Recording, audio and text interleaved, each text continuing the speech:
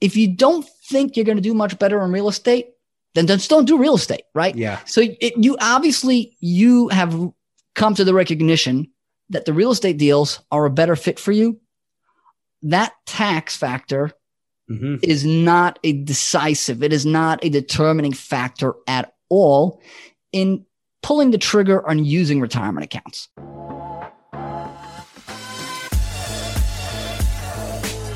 Hello. Welcome to the Five Talents Podcast. I'm your host, Abel Pacheco.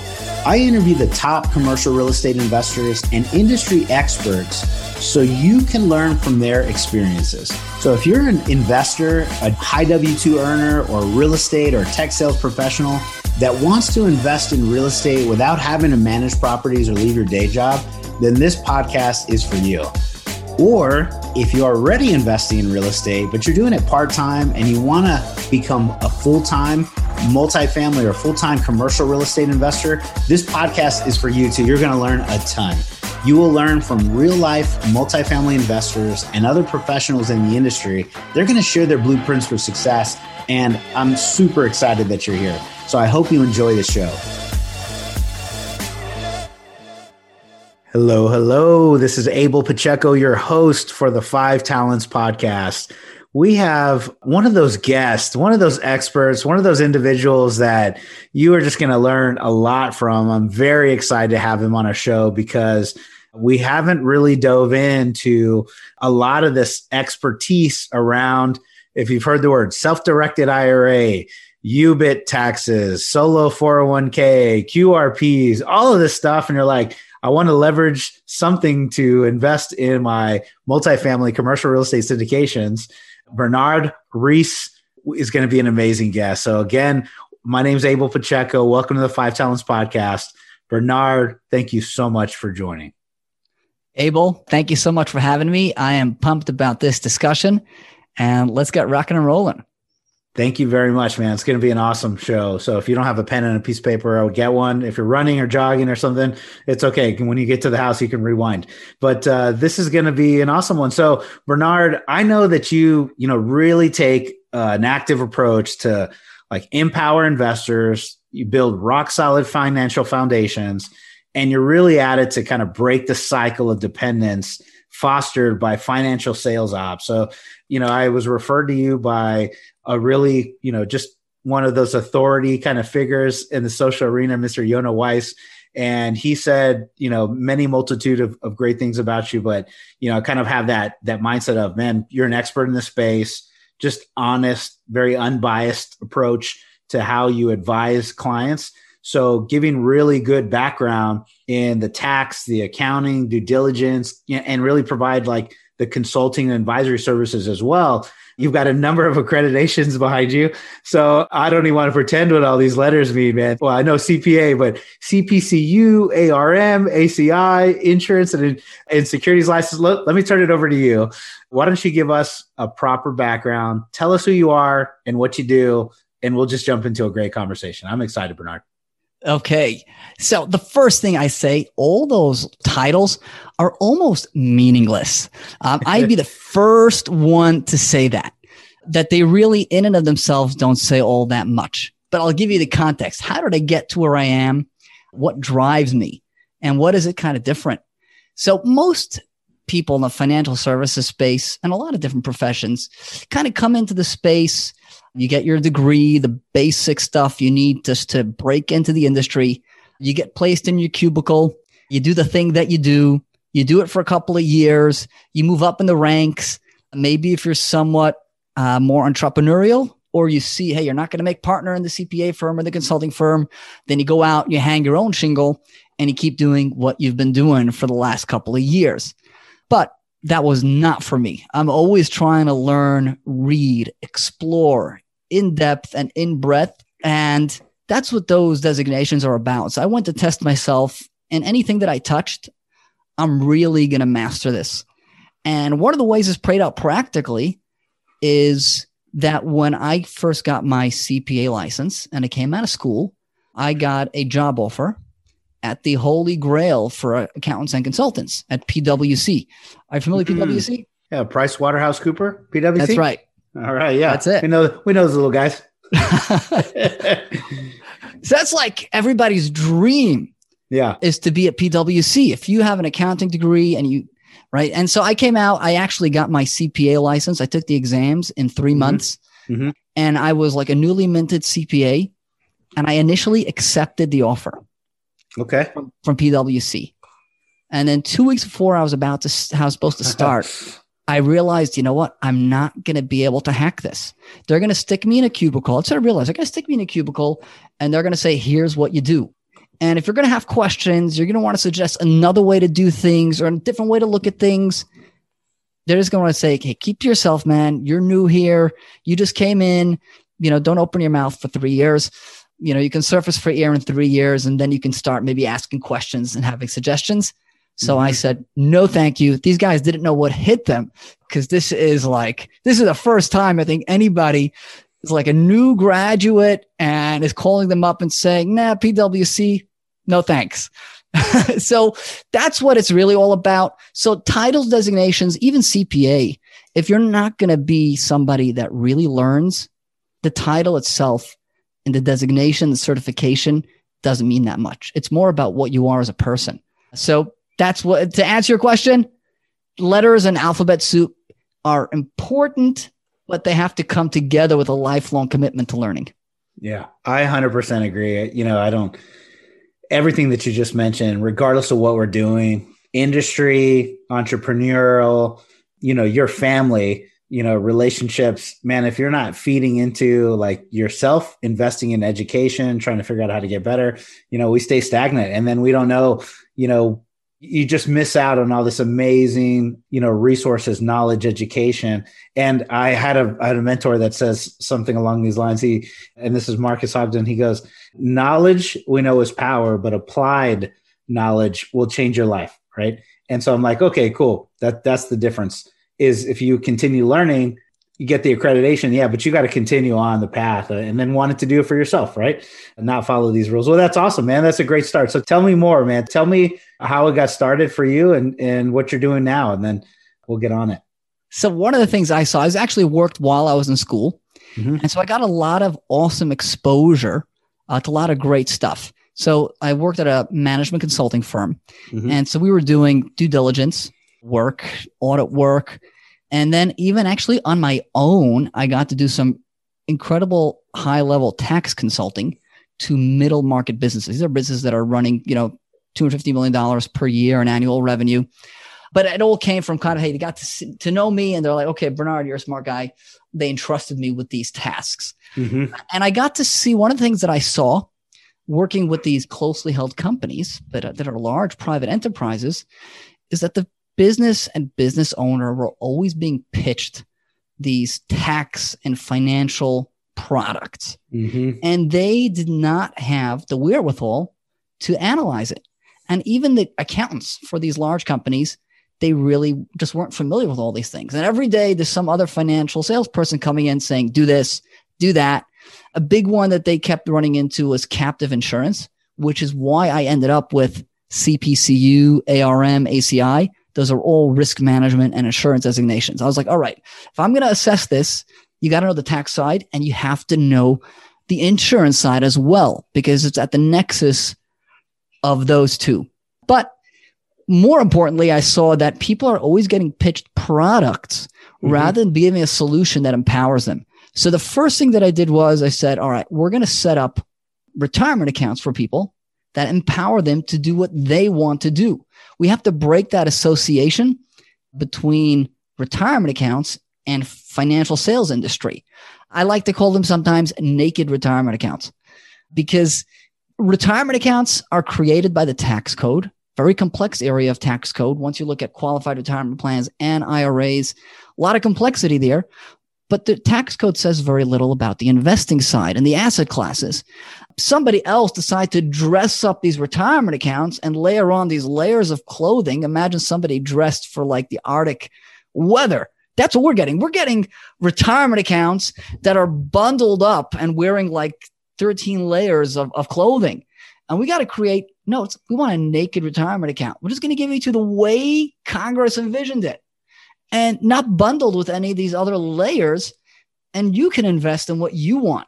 So that's the kind of I'd say anchor point for services that we deliver. And to what extent are you familiar with the self-directed space? So this is going to be a great conversation. One, because ton of investors ask me when they know they want to invest in real estate, they know they want to get in commercial multifamily. They're like, hey, I'd like to invest with you.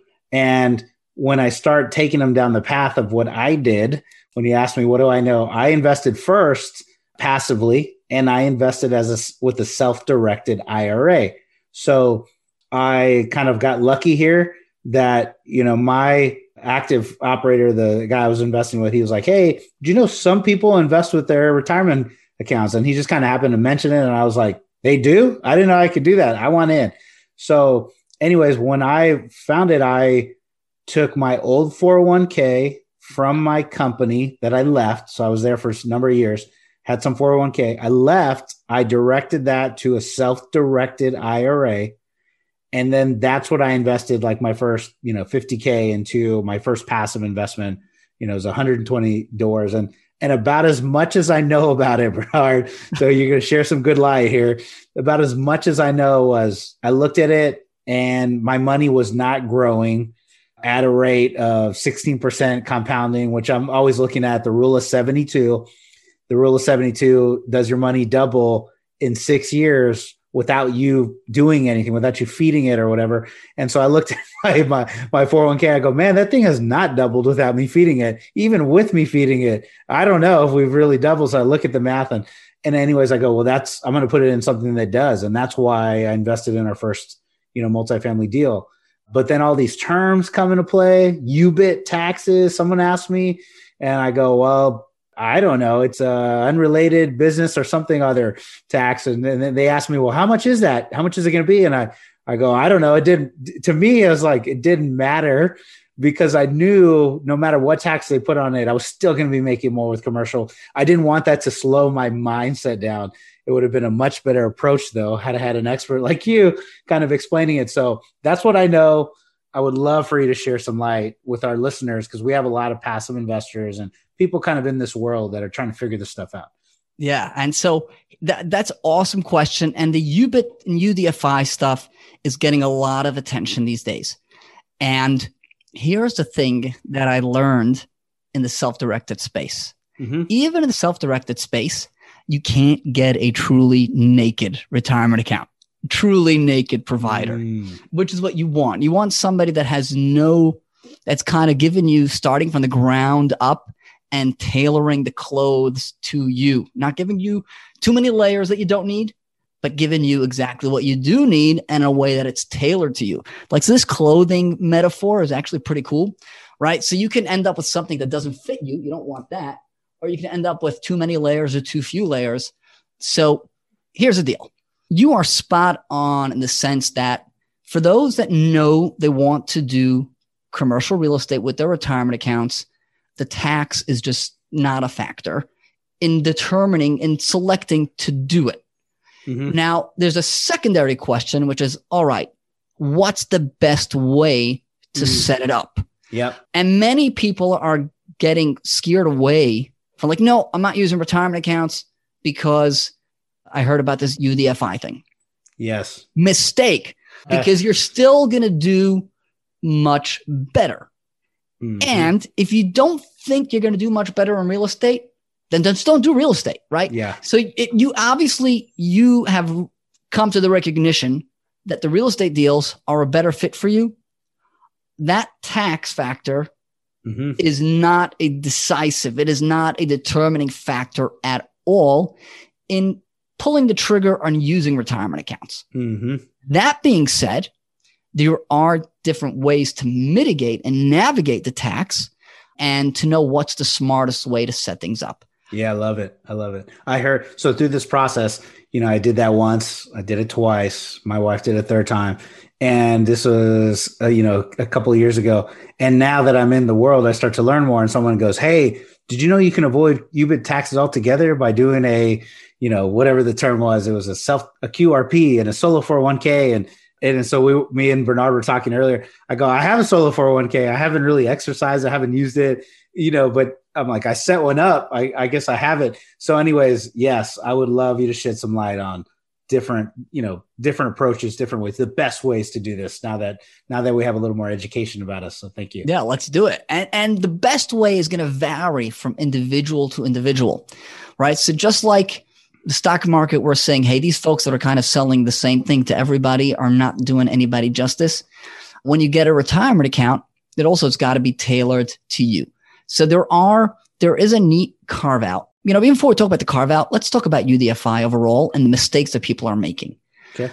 So some people are being scared into cashing out their retirement accounts, right? So they're taking a taxable distribution, paying taxes plus penalties, and investing in their own name.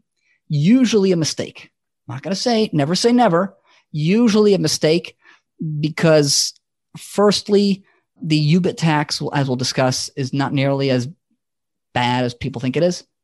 The bite that it takes out of your returns is not nearly what you think it would be. And after you pay income tax and 10% penalty, you're left with so much less powder to invest. So you're getting into smaller deals, and over time you realize you start with less. It's a lot about the accumulation, the compounding over time.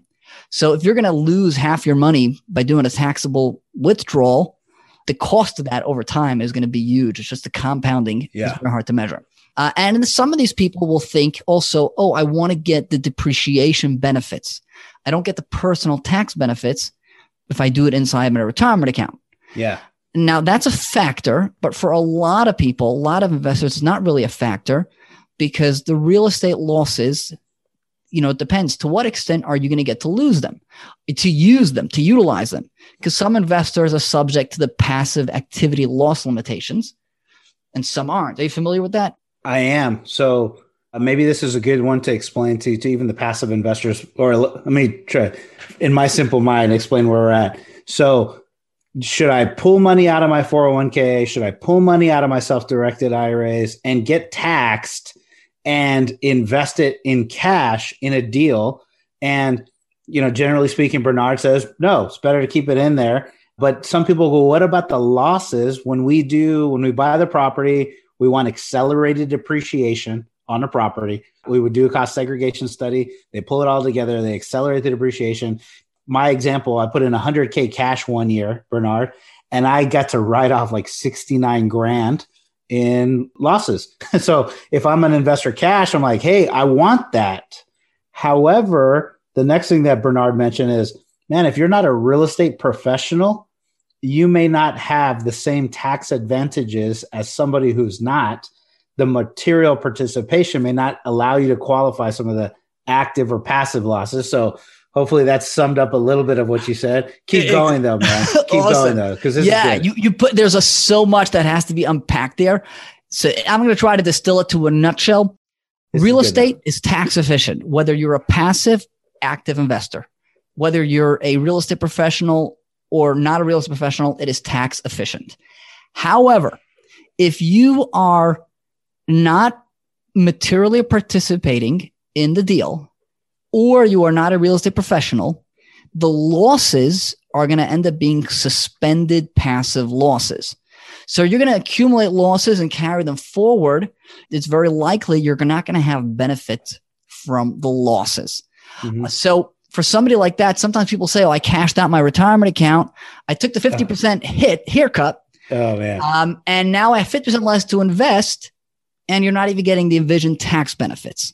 So really, it's better for the syndicator and the investor to keep the money in the retirement account, because you need more money for the deal to raise for the deal as a syndicator, right? You need a bigger raise. You don't want the IRS to take 50% of the money.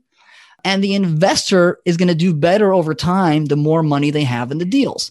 And so if you take a 50% haircut up front, that's going to be a huge hit. So the only time I can see that taking a distribution from the retirement account makes sense is if we've got somebody that, say, decided I've got enough of my 9 to 5. I'm quitting cold turkey. Cold turkey. Starting tomorrow, I am full-time real estate. I am going to qualify real estate professional for tax status, and I am going to be doing my own deals, materially participating, right? Yeah. Then maybe it makes sense to pull the money out of the retirement account, take the hit because you need the money to start your enterprise, right? It's not just the return on the investment. It's not just the ROI. You're starting a business and the ROI on that can be thousands of percentage points, right? Because you're launching an enterprise. But if somebody is not doing that, they're going to be passively investing, keep your money in the retirement account. In 99 out of 100 scenarios, you're going to come out way ahead doing that. Sound right? That sounds great. Yeah, you've described me to a T so far. But this is really good because, before I went to become an active investor, so, maybe two mindsets listening right now. One of them is you're a W-2, you're, high performing, you're a professional, you make a lot of money, you're making a couple $100,000 a year. You're not going to leave your profession. I just want to stick my money somewhere that it's going to work. Passive all the way, go your 401k, move that stuff over if you have the ability to keep it in those retirement plans. And then you don't have to take the haircut like Bernard's saying, and you can earn while you're learning, and you can do it 100% passively. So it's a great way to tap it. That's what I did my first 3 deals like we're talking about. And that's like 400 doors. So when I tell people I'm an active investor today and now 500 doors, we closed on another property and we have another one in our contracts. I'm like, okay, we're about to be at 600, but actually I'm at like 900, 1,000 doors because I'm a passive investor in 400. Now that I'm raising capital from other investors, it's easy for me to explain some of these things and how we did it because like I did it myself. So if you're a passive investor, listen, rewind some of that stuff. If you're an active investor, you're like, man, I got to tap some of this to get to go active. Well, there's a good exception to that rule. But yeah, for the most part, like you said, generally speaking, keep it there, keep it moving. Let's go. Avoid capital gains taxes when we sell, right? Because the cash investor has to pay those too. No, okay. So anyways, this is great. This is great, Bernard. Hello. This is Abel Pacheco, your host for the 5 Talents podcast. After listening to a few episodes, deep down, do you know that multifamily and commercial real estate investing is one of the best ways to create financial freedom? If you said yes to that question and you are where I was a few years ago, then I'd absolutely love to connect with you. A few years ago, I started personally consuming a ton of real estate education. I traveled all over the country, as many real estate conferences and seminars that I could go to. I took 200 plus hours of real estate education. I spent thousands of dollars along the way. And I did this because I knew the path to financial freedom for me and my family was through commercial real estate and syndication. So if you've made a similar decision, I'd love to connect with you. And potentially in the future, I'd love to partner with you as well. Take a moment, go to 5tcre.com/invest, and I'd love to set up a time to talk.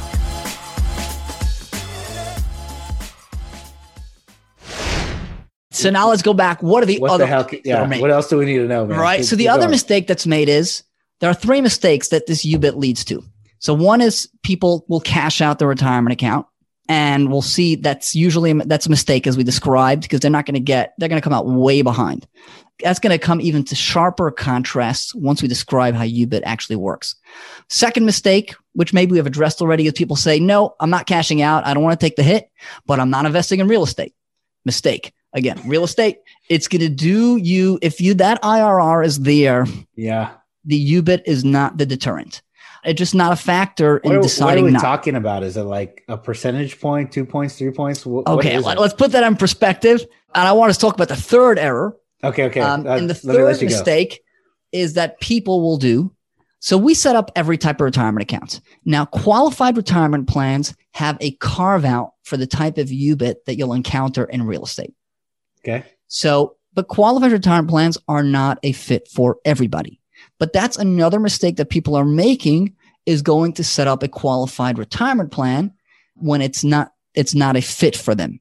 So, and the potential tax liability on that is huge. Again, nothing compared to the UBIT, nothing compared to that tax.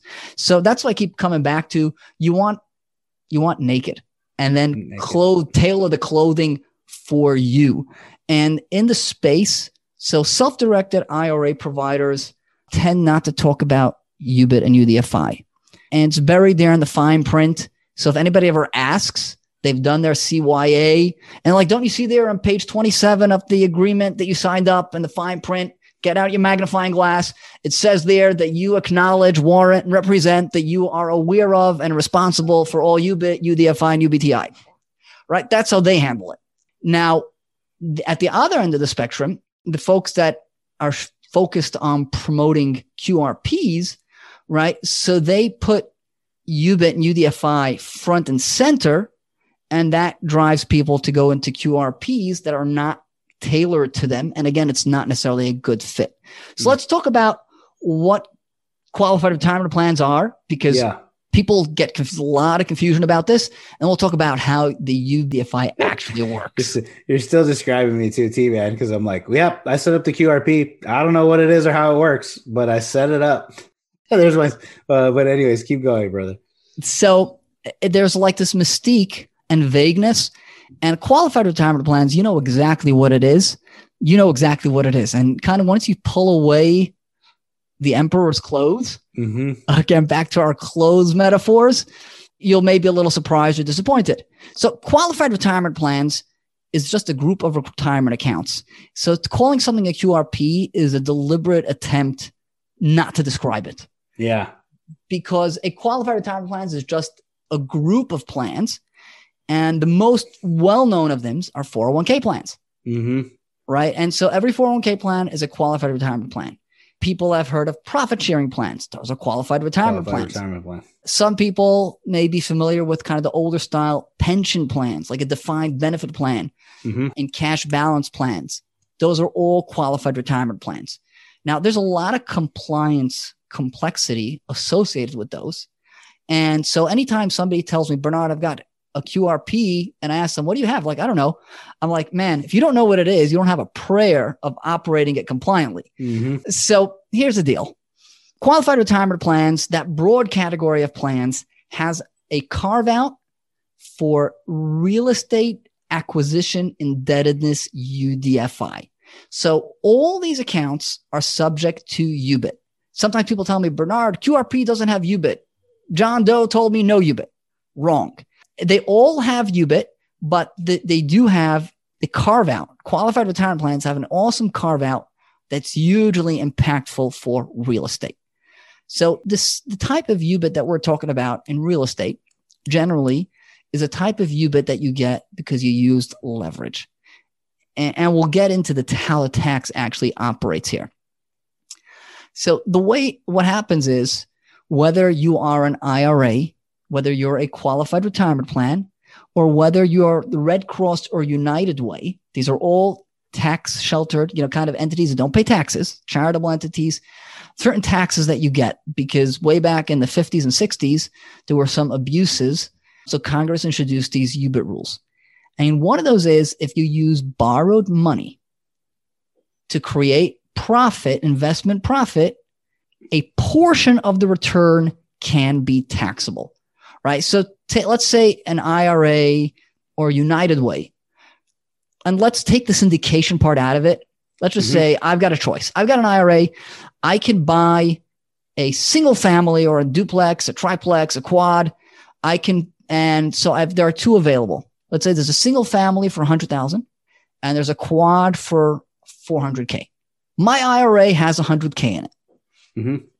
I can buy the single family for $100K, all cash deal.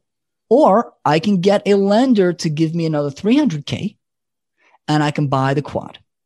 Now, the thing is, if you use the debt, you're going to have UDFI, right?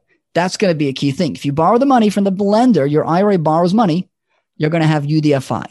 So should you buy the quad with the $400K or the single all cash? And before we get into the deep dive, it's helpful. Abel, what do you say? I like the one with all leverage. Okay. As much leverage as possible is kind of how my head goes to. Awesome. And that's definitively the right answer. Okay, good. Here's the deal. The UDFI tax is there to tax the return on the leveraged portion. So your $100K, so to speak, the IRA's equity in the deal, that stays tax-free no matter what. Mm-hmm. Right. So like if you were to say, all right, the moment you borrow $1, all of a sudden everything becomes taxable, right? Then maybe you're better with the all cash deal.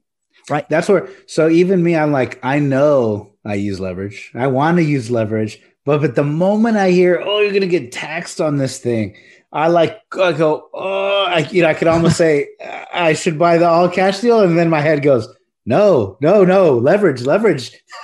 Exactly. But, the moment taxes come out, I'm like, oh, I'm fearful. I'm worried. Anyways, go ahead. And I think this is great to illustrate how people have to approach things. Yeah. We got to engage both our gut and our brains. And we got to know where each one has its place. So that kind of reaction to the tax, that's a gut reaction, but you're able to engage your brain, your cognitive abilities and say, no, right? Yeah. And here it makes sense. Just, in this case, we got to override the gut, right? That was good. That was a good illustration. That was exactly my mindset to self-directed IRA. When someone told me UBIT, and then, I think there's a lot of people that have such a hard time taking action and moving forward. I talked to countless investors and people that want to learn, they want education. They, we'll set up multiple calls, talk 30 minutes, 45 minutes, 30 minutes, 45 minutes. And then I'm like, well, do you want to move forward or, what's going on? And it's hard for them to overcome that. And for me, that's where UBIT kind of came in. And then I go, well, maybe I shouldn't be doing this because they tell me that I'm going to be taxed. And, your logic has to go, man, my money still hasn't doubled in 6 years. Who cares about I didn't even know the number. Let's just move forward. You got to be able to. But it's even more than that because it's possible that if all of the profits became taxable, that it would be an impediment. You would take a step back. Even your brain maybe should say, maybe not. Let's run the numbers through a spreadsheet. Yeah. But if what your equity portion remains tax-free, right? So, right. So would anybody say, I'm not taking a loan from the bank because you know what happens? You got to take a loan from the bank. You got to pay interest. Yeah. I'm not paying no interest. Yes. Right. Yeah. But of course, that is just the cost of OPM and it makes sense. So the tax on the leverage portion is best viewed as another basis point. If the bank said, hey, we'll charge you another BIP or 2 bips, would you take you would do it? You would do it. Right. Yeah, obviously you got to analyze it, but in most cases, you do it. Still moving forward. Yeah. And here's the thing. Here's why the tax though is different than the bank. Here's why on the bank, if they add 1%, you had to rethink it because you pay the 1% no matter how the deal performs, right? So you got to think about your upside and your downside, right? So at any time you're paying more interest, you got to think about what's the impact going to be on the cash flow? What's my downside risk? And right, of course, if the deal does what we envision it to do, we'll pay another 5%, right? We're expecting a 20% return. Yeah. It's worth it. But of course, as the investor and the lead, that we don't have a crystal ball and we got to have downside protection. And when you think about the downside, you got to think about what's it going to cost me if it takes a little longer to stabilize this.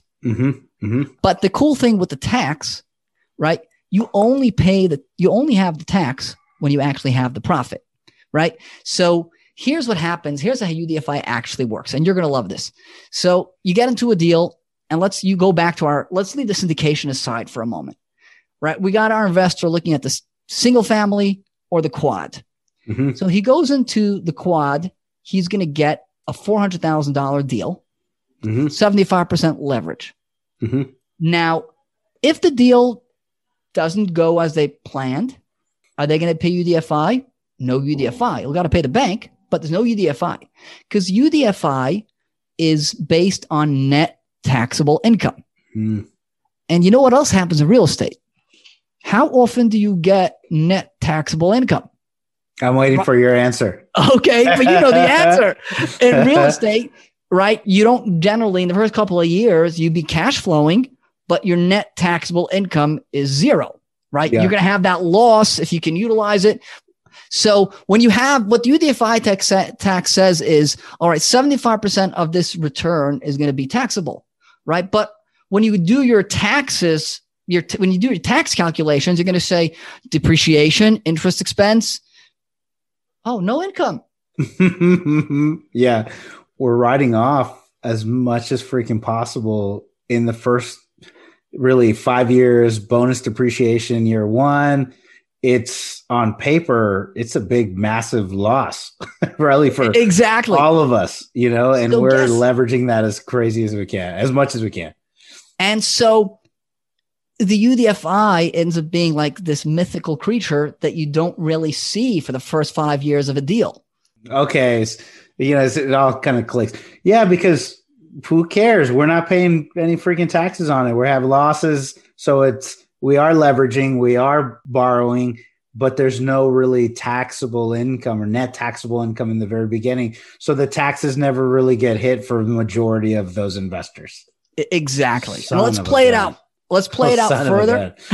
You've just like demystified all this stuff for me. Anyways, thank you very much. It's like, oh, yeah. Okay, we were right. Forget UDFI and UBIT. Keep going. Let me keep going. Yeah, I know, and it's so true. It's hard to get accurate info about this because the SDIRA people kind of try to slip it under the rug, sweep it under the rug. I don't necessarily judge them for that. One is they don't want people to have that gut reaction and run away. Yeah, but of course that would affect their revenue if people are scared of UDFI. So they kind of don't really emphasize it too much. Yeah. And then what at the opposite end, we got the QRP people and the other that camp are putting the UDFI thing and UBIT thing front and center and exaggerating its impact to drive people to do QRPs, which is going to be a mistake, as we'll get to.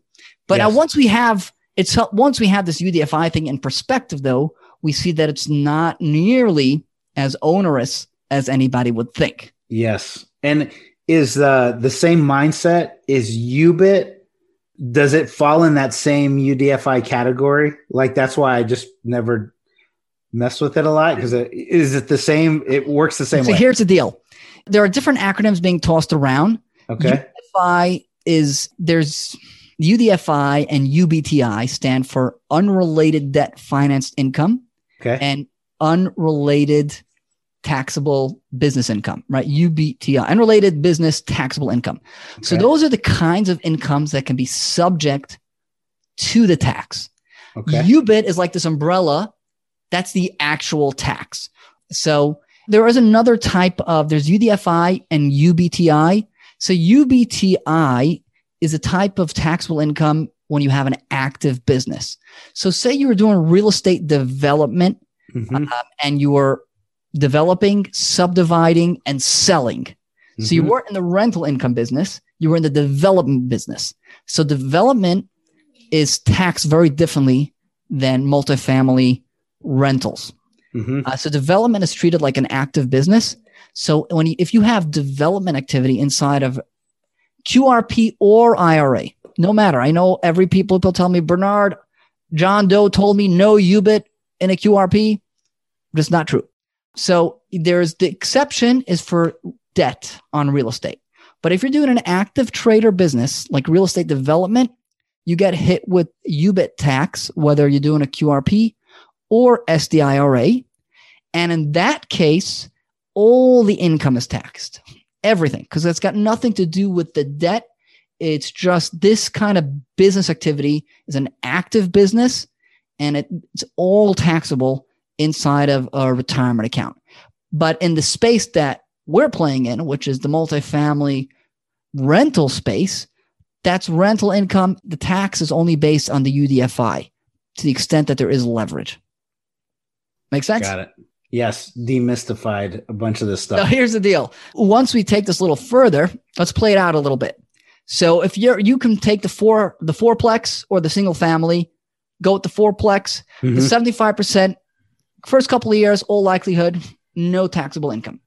Say this is just a killer deal. After bonus depreciation, after all these sweet tax benefits, you still have taxable income, right? Or maybe now you're 7-8 years into the deal. Okay. Right. Yep. But the portion of the you're only taxed on the portion that's leveraged. Now, if you have no income, net taxable income, there's no tax. So it's not like the bank where you pay no matter what. And if you are generating net taxable income, well, that's awesome. That is the cost of OPM. When I try to tell people is like, I'd like you to try this with Charles Schwab. How about telling them, hey, I've got $100,000 of mutual funds. How about giving me another $300K? Not happening. Not going to happen. And if Charles Schwab or somebody does it, right, you'll have UDFI, right? That's what you'll have. So hedge funds, for example, that use leverage create UDFI, two self-directed IRAs, and QRPs, because this leverage exception is unique to real estate. So if you use leverage in a QRP for anything other than real estate, you get hit with the UDFI. Mm-hmm. So it definitely can be very attractive to use a qualified retirement plan for real estate, but you got to know if it's a fit for you. And if it is a fit for you, understand the compliance work that this entails. So, Abel, if I were to ask you today, and then I'm going to say if had I asked you a year ago, are QRP and solo 401k the same, different? What would you say? I would say a solo 401k is a type of a QRP, and it really just has clothes on it. And there's the difference. It's bundled together with probably some stuff I don't need. Something along those lines. Okay. It's hard to unravel this, but we'll do our best. Okay. So versus back then too, I'm like, I didn't even know there was a QRP or solo 401k. So that's how much I knew a couple of years ago. So this is a solo 401k is not really a technical term. So here's the deal. When you use qualified retirement plans are subject to two areas of law. Title 26 of U.S. Code, that's tax code, right? And Title 29, which is labor law. Mm-hmm. Now, labor law and taxes are probably the two most complex areas of law. Now, a qualified retirement plan is subject to both of those. But here's the deal. If the plan is not required to cover anybody other than the business owners and their spouses, most of that labor law complexity goes away. And that's what, when you refer to solo 401k, we're referring to the type of company that can create a 401k that doesn't have to include anybody other than business owners and their spouses. Mm-hmm. And that's no full-time employees and stuff like that. It's just me, my wife, us in a corporation that we've created, et cetera. Okay. Yeah. Now there's more. There's a lot of potential pitfalls to trip people up. So maybe we'll go down that rabbit hole. But here's the deal. So when somebody it doesn't really matter. The people that are out there to say we're doing solo 401k, QRP, this, that, or the other, right? They're just giving people a set of documents. Now, the documents can say on it whatever you'd like, whatever they write on it. It's all kind of meaningless. What dictates is reality. So if somebody is not a fit for a qualified retirement plan, because a qualified retirement plan by definition is a trust set up for employees or self-employed individuals. So if you don't fit in that category, I don't care what it says on your piece of paper, it's not a qualified retirement plan, because the definition of qualified retirement plan is a trust set up for the benefit of employees or self-employed individuals. So we've got all these folks out there that say, I've got a QRP, but they've got nothing that remotely resembles a business. They don't have a QRP. They've got a non-QRP. Okay. Illuminating this stuff for us, Mr. Bernard. Now, then the other side is if somebody say has a document on it that says solo 401k, but they've got a business, but they do have employees somewhere, or maybe they've got a spouse may have a business that has employees, or some other family member, or maybe they've got multiple businesses or affiliated businesses and they've got employees in one of those. Right? There are very set of complex rules, right? So very often people say, Bernard, can I listen, I've got employees, but I don't want to give them this stuff. So I just want to set up a solo plan for myself. I'm going to create a little consulting company and my business is going to pay me consulting fees. And that's going to be my solo business. tax code says, no, we're going to look at all controlled groups and affiliated services groups, and we're going to say, no, they've all get bundled and lumped together. So even if you got a document or somebody says, hey, you've got a solo 401k plan, if you have anything anywhere that the IRS would say or labor law would say, no, those guys are part of this business, and the IRS takes a broad and expansive view of what is included in your business. It's not a solo plan. You've got all the complexity of a full-blown ERISA plan. So the paperwork, everybody out there is kind of pushing paperwork, and people are like, I've got Bernard, people say, Bernard, I've got this plan, I've got that plan.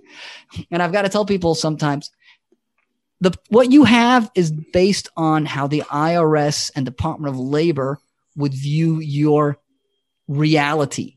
What it says on the piece of paper is kind of meaningless. And I want to strip away a little bit of mystique from this industry. Very few, there's a big, right? The retirement plan space is huge, particularly the qualified retirement plan space. And the type of companies that dominate the space are called TPAs, third-party administrators. And they're there to help businesses deal with the complexities that come with having a qualified retirement plan and having employees. It is a world of complexity. Now, nobody in this space, more or less, there are just a handful of companies that actually draft the plan documents. TPAs that may have thousands of companies that they're servicing. They may have millions of employees that they're servicing as a TPA. They don't write their own plan documents. There's no need for that. Writing the plan documents, there are a few specialized companies in the United States, not that many. They write the documents that everybody uses. And so there's kind of pre-packaging, bundling some stuff up. That's why you said, hey, bundle, they're following these guidelines, and then they're stamping their thing on it and using it as a product. Exactly. So people out there are saying, all right, get this, get that. It's not proprietary. Everybody in the space, more or less, every TPA, every plan provider is going to one of a small group of companies to get their plan documents. Now, the plan document is not the magic sauce. What you really need is to help figure out what's the best way to work. What's the best plan for me? It's got to be tailored. And we changed the way we operate. It used to be that we would operate before people signed on to work with us. They would kind of determine, are they going to do an SDIRA route? And in that space, our focus, most of our clients have checkbook control, but we don't require it. We'll tell our clients the pros and cons, but we used to have people they knew beforehand, these are like the 4 options. And then we were spending a lot of time talking to people ahead of time, like hours educating, and we say it like it is. And it's not a sales pitch. So salespeople have all the time in the world to talk. But when it's not part of sales, and like we really want to give our clients unlimited attention, so we changed the way we operate. Right now, people sign up with us. They don't have to commit. You're not signing up for an SDIRA. You're not signing up for a QRP. You're not signing up for a Wyoming LLC or a Texas or a Missouri. You sign up, we're going to take it from there, and we're going to help you navigate all of this. Rather than like, you're signing up for this piece of paper. Oh, sure. Most of the way the space operates is, all right, you asked for it, you got it. Right? Yeah. That makes sense.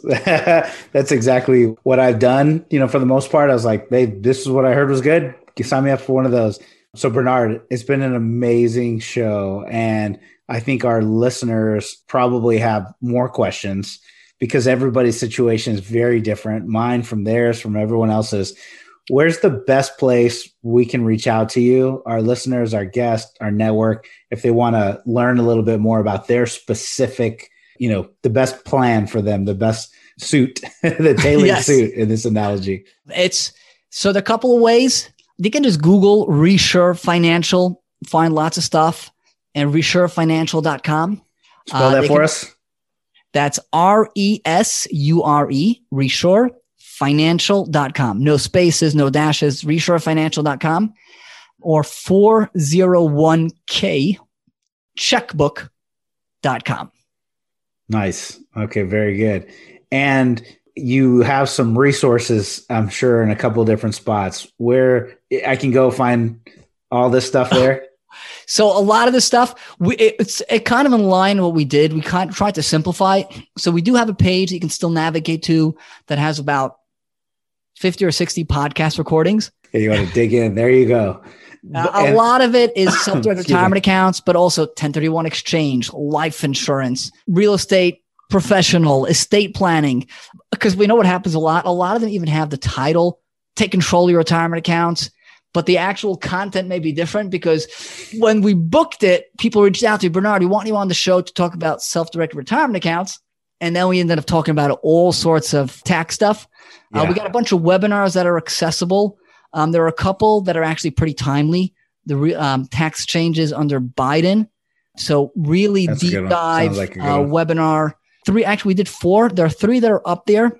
Just if any, I don't know when this is going live. If it goes live today, the law firm that we did it in conjunction with, they're moving their YouTube page. So right now it's not accessible, but it should be back up soon. This will show up in about a month. So okay. By then they should be up and going. Okay, great. And then is there anything today that we didn't touch on that you wanted to touch on? Anything else that we just didn't cover? I didn't chance to talk about or. It's interesting because we help clients with a lot of stuff. And sometimes they call and they're like, so we're talking about estate planning, tax strategy.